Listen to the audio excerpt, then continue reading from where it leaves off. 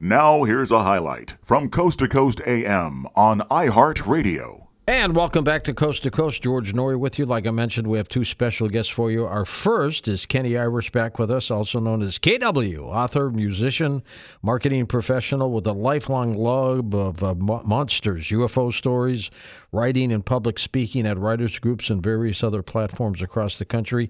He continues his journey focusing on both fiction and nonfiction. KW is also a researcher for the New York Bigfoot Society, co-host of the NYBS radio show as well. Kenny, welcome back. How are you? I'm fantastic, George. Thanks for having me back on. It's always a pleasure. How did you get interested in cryptids? Oh boy, I grew up in northern Vermont and right next to Lake Champlain, and I just loved Godzilla and King Kong and monsters like that. I was about four or 5 years old, right around that age range, when somebody, I think it was like my aunt's friend or something, said, Godzilla lives in Lake Champlain, right? And I was like, what are you talking about? And then that's when I first heard about Champ, the Lake Champlain monster, and hooked. I was hooked from there on. And so right around 4 or 5 years old was when I really, really got hooked and just dragged into the craziness of cryptids. I got the bug from the Loch Ness Monster when I was a kid and the abominable snowman in the Himalayas. I did not know that much about Sasquatch until years later when I realized there's another creature here like the abominable snowman who has brown hair instead of white hair. And then I got hooked on that too. Yeah, it was funny because I had heard of Sasquatch, growing up, but my understanding was there was one, and it was just running around all over the world. Other than that, I never really heard a whole lot about it. And then my senior year in high school, I was one of the classes I was taking. It was called Gothic Tales, and they ended up doing a segment on monsters, on cryptids, and that's when they played like the Patterson Gimlin footage and everything, and that's when I started looking into it more and more, because for me it was always just kind of like the whole Champ thing where there's just one in Lake Champlain. Never really looked further than that. I heard different stories, but it wasn't until I was probably 17 or 18 before I really started diving into Sasquatch. You have sent us a video that we've got posted at coasttocoastam.com right under your name and Stacy's name of some basically heat-censored video of what could be a Bigfoot. And you got to really stare at it for a while and just watch it through its whole length. It's not that long. But you will see a creature that looks like Bigfoot in shadow form going by. It's unbelievable.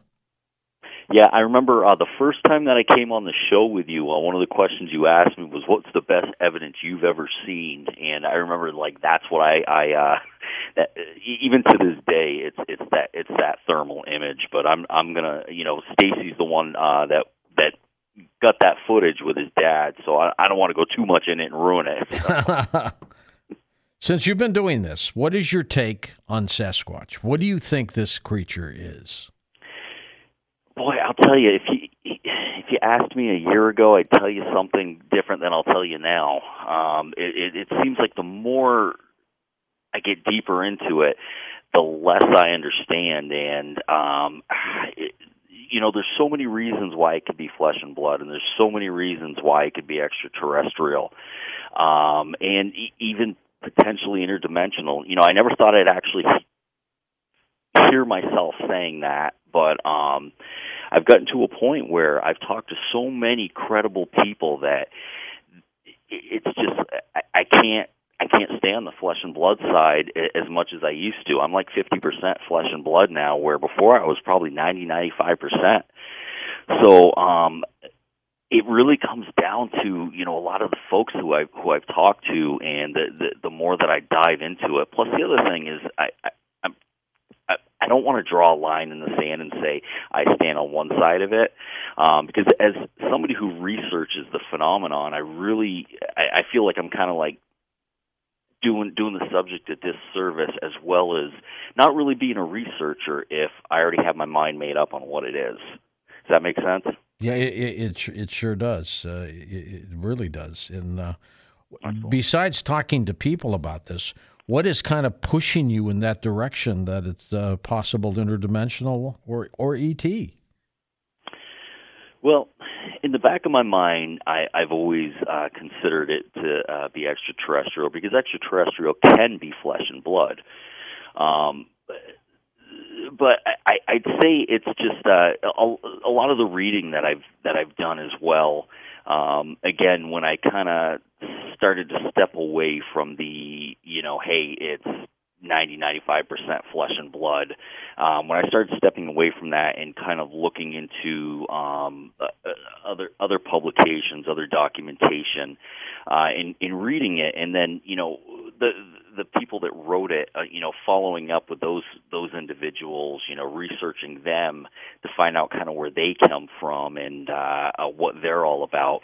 Because sometimes, to be honest with you, what I found is sometimes when you research the individual that's made the claim, you can kind of find out. Sometimes you can.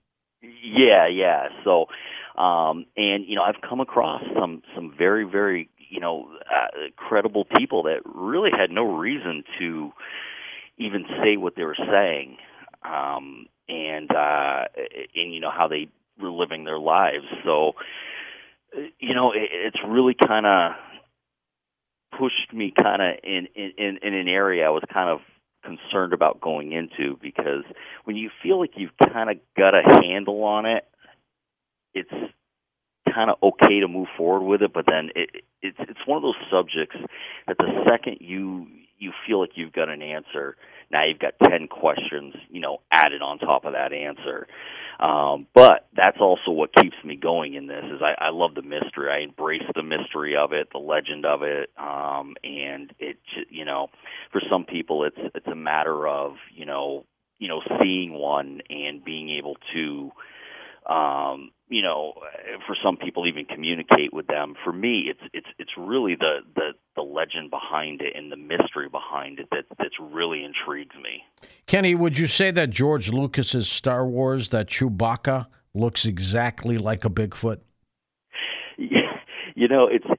It's funny, because I remember when I was talking with somebody who they had mentioned that they had an encounter with an extraterrestrial themselves. They had mentioned that Sasquatch could very well be extraterrestrial, based off of Star Wars.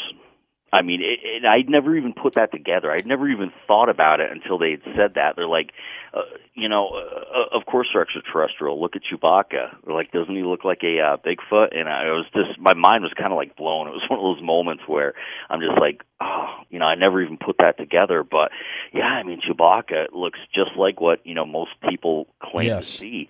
It's the same thing with for instance, like Dogman. Some folks say that they believe Dogman is extraterrestrial, which I guess it very well could be.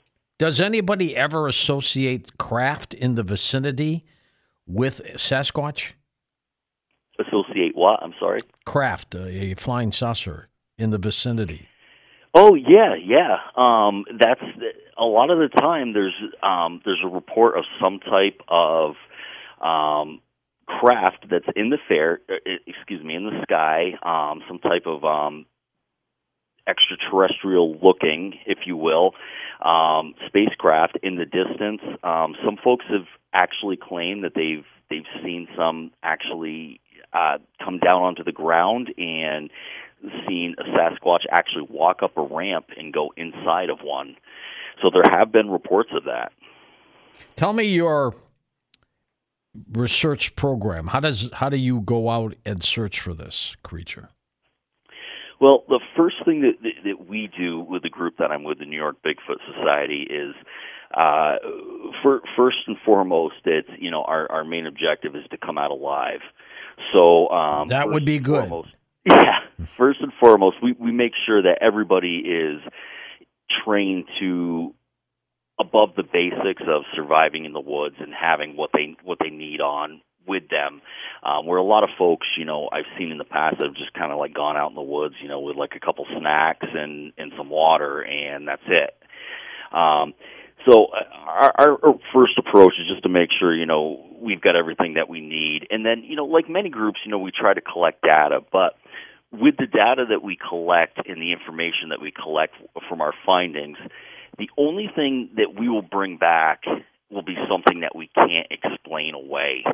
And the other method that we use is we use a lot of animal behavior in the woods, because animals in the woods will tell you a lot about what's happening in that time frame.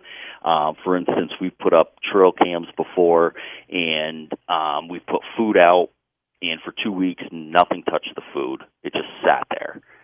And then we let the trail cams up, and 2 weeks later we came back, and all the food's gone. There's animals on the pictures. So we also try to follow animal behavior and try to find patterns within them being present and when they're leaving, because obviously there's something there that's an alpha predator that's making them stay inside and not want to come out. That doesn't necessarily mean it's a Bigfoot, it's a Sasquatch, it's a Dogman, or anything like that. It could just be a bear. But it still gives us an idea of when to go back into the woods, look for different patterns, and try to see, if there's anything to those patterns and why those animals would be hiding and what they would be hiding from. How many books do you have out now, Kenny? Right now, I have 3 are out. So I've got one called Stanley Riker and the Bigfoot Runaround. That was released in 2020 through Dark Moon Press. Mm-hmm. That is actually a young reader's chapter book. It's about 3 friends that go to a camp for the weekend, and the camp counselor tells them that, hey, there's been some Bigfoot sightings in the area, and due to that, they could potentially have to close the camp down. So the 3 third-grade young friends, they just go out on a mission to try to come up with, proof of the Bigfoot and capture it and save their camp. So that was in 2020, and then American Cryptids in Pursuit of the Elusive Creatures released this year in March, and has done phenomenal. It hit number 1 as a bestseller twice on Amazon, and it just covers all 50 states. Basically, each chapter starts out with some history on the state, and then goes into like Native American lore and how the Native Americans in that state lived, and then it goes into like whatever the popular cryptid is of that state. Like, for instance, if it's West Virginia, it's the Mothman. And then each chapter closes out with a Bigfoot sighting that I was able to obtain from the state. And so it covers all 50 states in that manner. Why do you think science is not pursuing this? You would think they'd be all over this story. Yeah, I'm just wondering if they're not allowed to yet. It's just a little over a year ago that, it's UFOs are now being considered as realistic, where, before it was just it was weather balloons, and now the government's saying that, UFOs exist. So I don't know. I have to think that maybe they're not allowed to pursue it at this point. I don't know. Is that what your gut tells you? A little bit. To a degree. I think there's more going on than, let's say, and I'm not a conspiracy theory guy, but at the same time, in this subject, I have to think a little that way. I do believe that there is something going on, and the government does know about it, and I think at some point in time they're going to be able to possibly allow science to actually say that, this phenomenon is real. We don't hear anything negative about Sasquatch or Bigfoot. We don't hear anything in terms of them attacking people, killing people. I don't hear that. Do you? No. The only, I mean, I've heard, of some encounters. But they're normally trying to get away. It's normally not any type of violent act.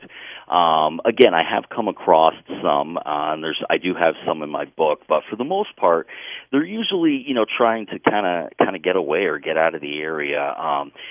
The majority of when I hear of any type of encounter being violent, it's usually like a dogman type of encounter that seems to be it seems to be the norm when talking with individuals who believe that they didn't see a Sasquatch, that they actually saw a dogman. One of the great stories that I got, Kenny, on this show was during Open Lines a couple of years ago, where an individual was out fishing in the woods with a little river creek, and he stumbled across what he said was a Sasquatch about 10 feet away from him, looking directly at him. And this guy had caught 2 trout, and he's holding them in his hands, one in each. And the Bigfoot is staring at the fish. And the guy went, oh, my God. So he gave them to the Bigfoot. And the Bigfoot took them, looked at him, and gave him one back. I love that story. Yeah. No, that's awesome. I mean, that tells you that if that's a real story, that the creature has some kind of thinking power behind it.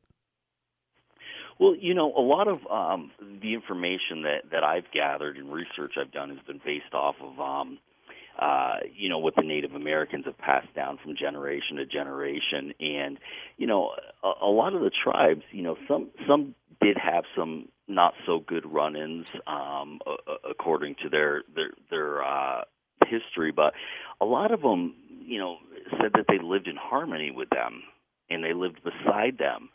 So I have to believe that there was definitely a time where interaction was more common than it is nowadays. I mean, now it's we call it an encounter, and it's usually a 5-second sighting. Where when you research on the Native American side, I mean they lived side by side in harmony with them. So I would have to believe that there was sharing going on. I could see that happening, the side-by-side living arrangement. Yeah. That could probably be. Do you get many stories of little babies, Bigfoot babies? I don't. I've heard a few, but not really. They're very far and few in between. I probably would say in the last, let's just say 5 years, I've maybe one, if at all. Definitely not a lot. I definitely have not had a lot of those reported to me. Listen to more Coast to Coast AM every weeknight at 1 a.m. Eastern, and go to coasttocoastam.com for more.